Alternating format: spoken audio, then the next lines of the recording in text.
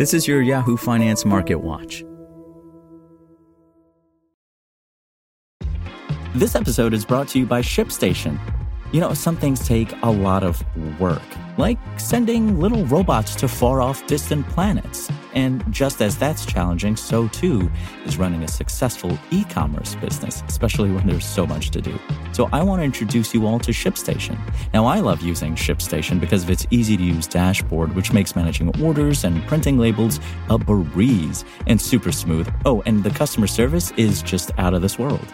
It's exactly what you need to help grow your business. Sign up for your free 60-day trial at shipstation.com/technews. That's shipstation.com/technews. This is your Yahoo Finance Market Watch.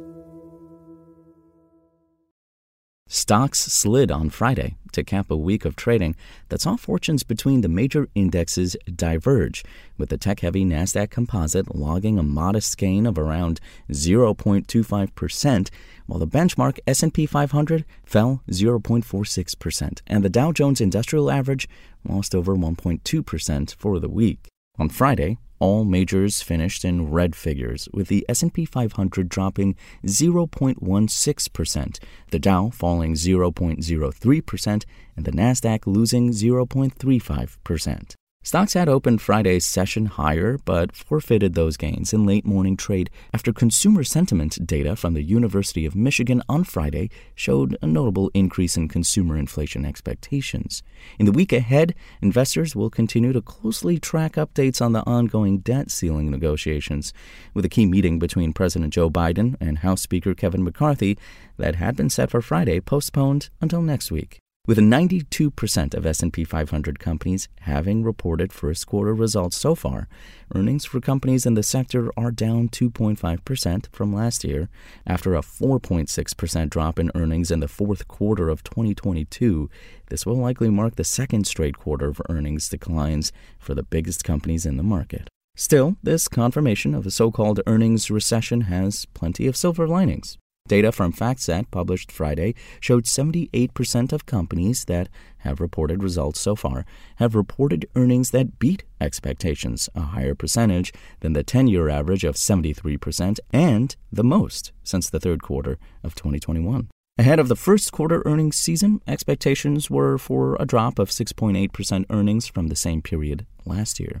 Across the economic and corporate world, the predominating theme in recent weeks has been resilience, with growth, the labor market, and profits all coming in better than feared. And President Biden nominated Philip Jefferson and Adriana Kugler to fill the two open roles on the Federal Reserve's Board of Governors. Jefferson, currently a member of the Fed Board, was nominated to fill the vacant vice chair role left by Lyle Brainard, now the director of the National Economic Council. Kugler, currently executive director at the World Bank, was nominated for a role on the Fed's Board of Governors. Biden also nominated Governor Lisa Cook, currently serving on the Fed's board in a term set to expire at the end of January, to a new full term on the board. A full term for a governor on the Fed's board is for 14 years.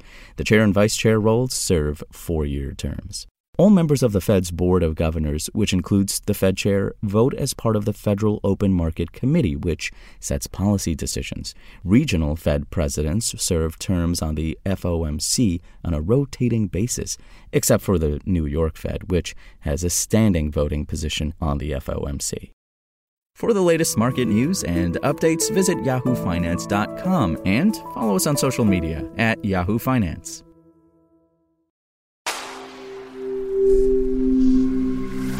Spoken Layer. Want to learn how you can make smarter decisions with your money? Well, I've got the podcast for you. I'm Sean Piles, and I host NerdWallet's Smart Money Podcast. Our show features our team of nerds, personal finance experts in credit cards, banking, investing, and more. And they'll help you make the most of your money while cutting through the clutter and misinformation in today's world of personal finance. You'll get clarity on strategies to help you build your wealth, invest wisely, shop for financial products, and plan for major life events. Listen to NerdWallet's Smart Money Podcast wherever you get your podcasts.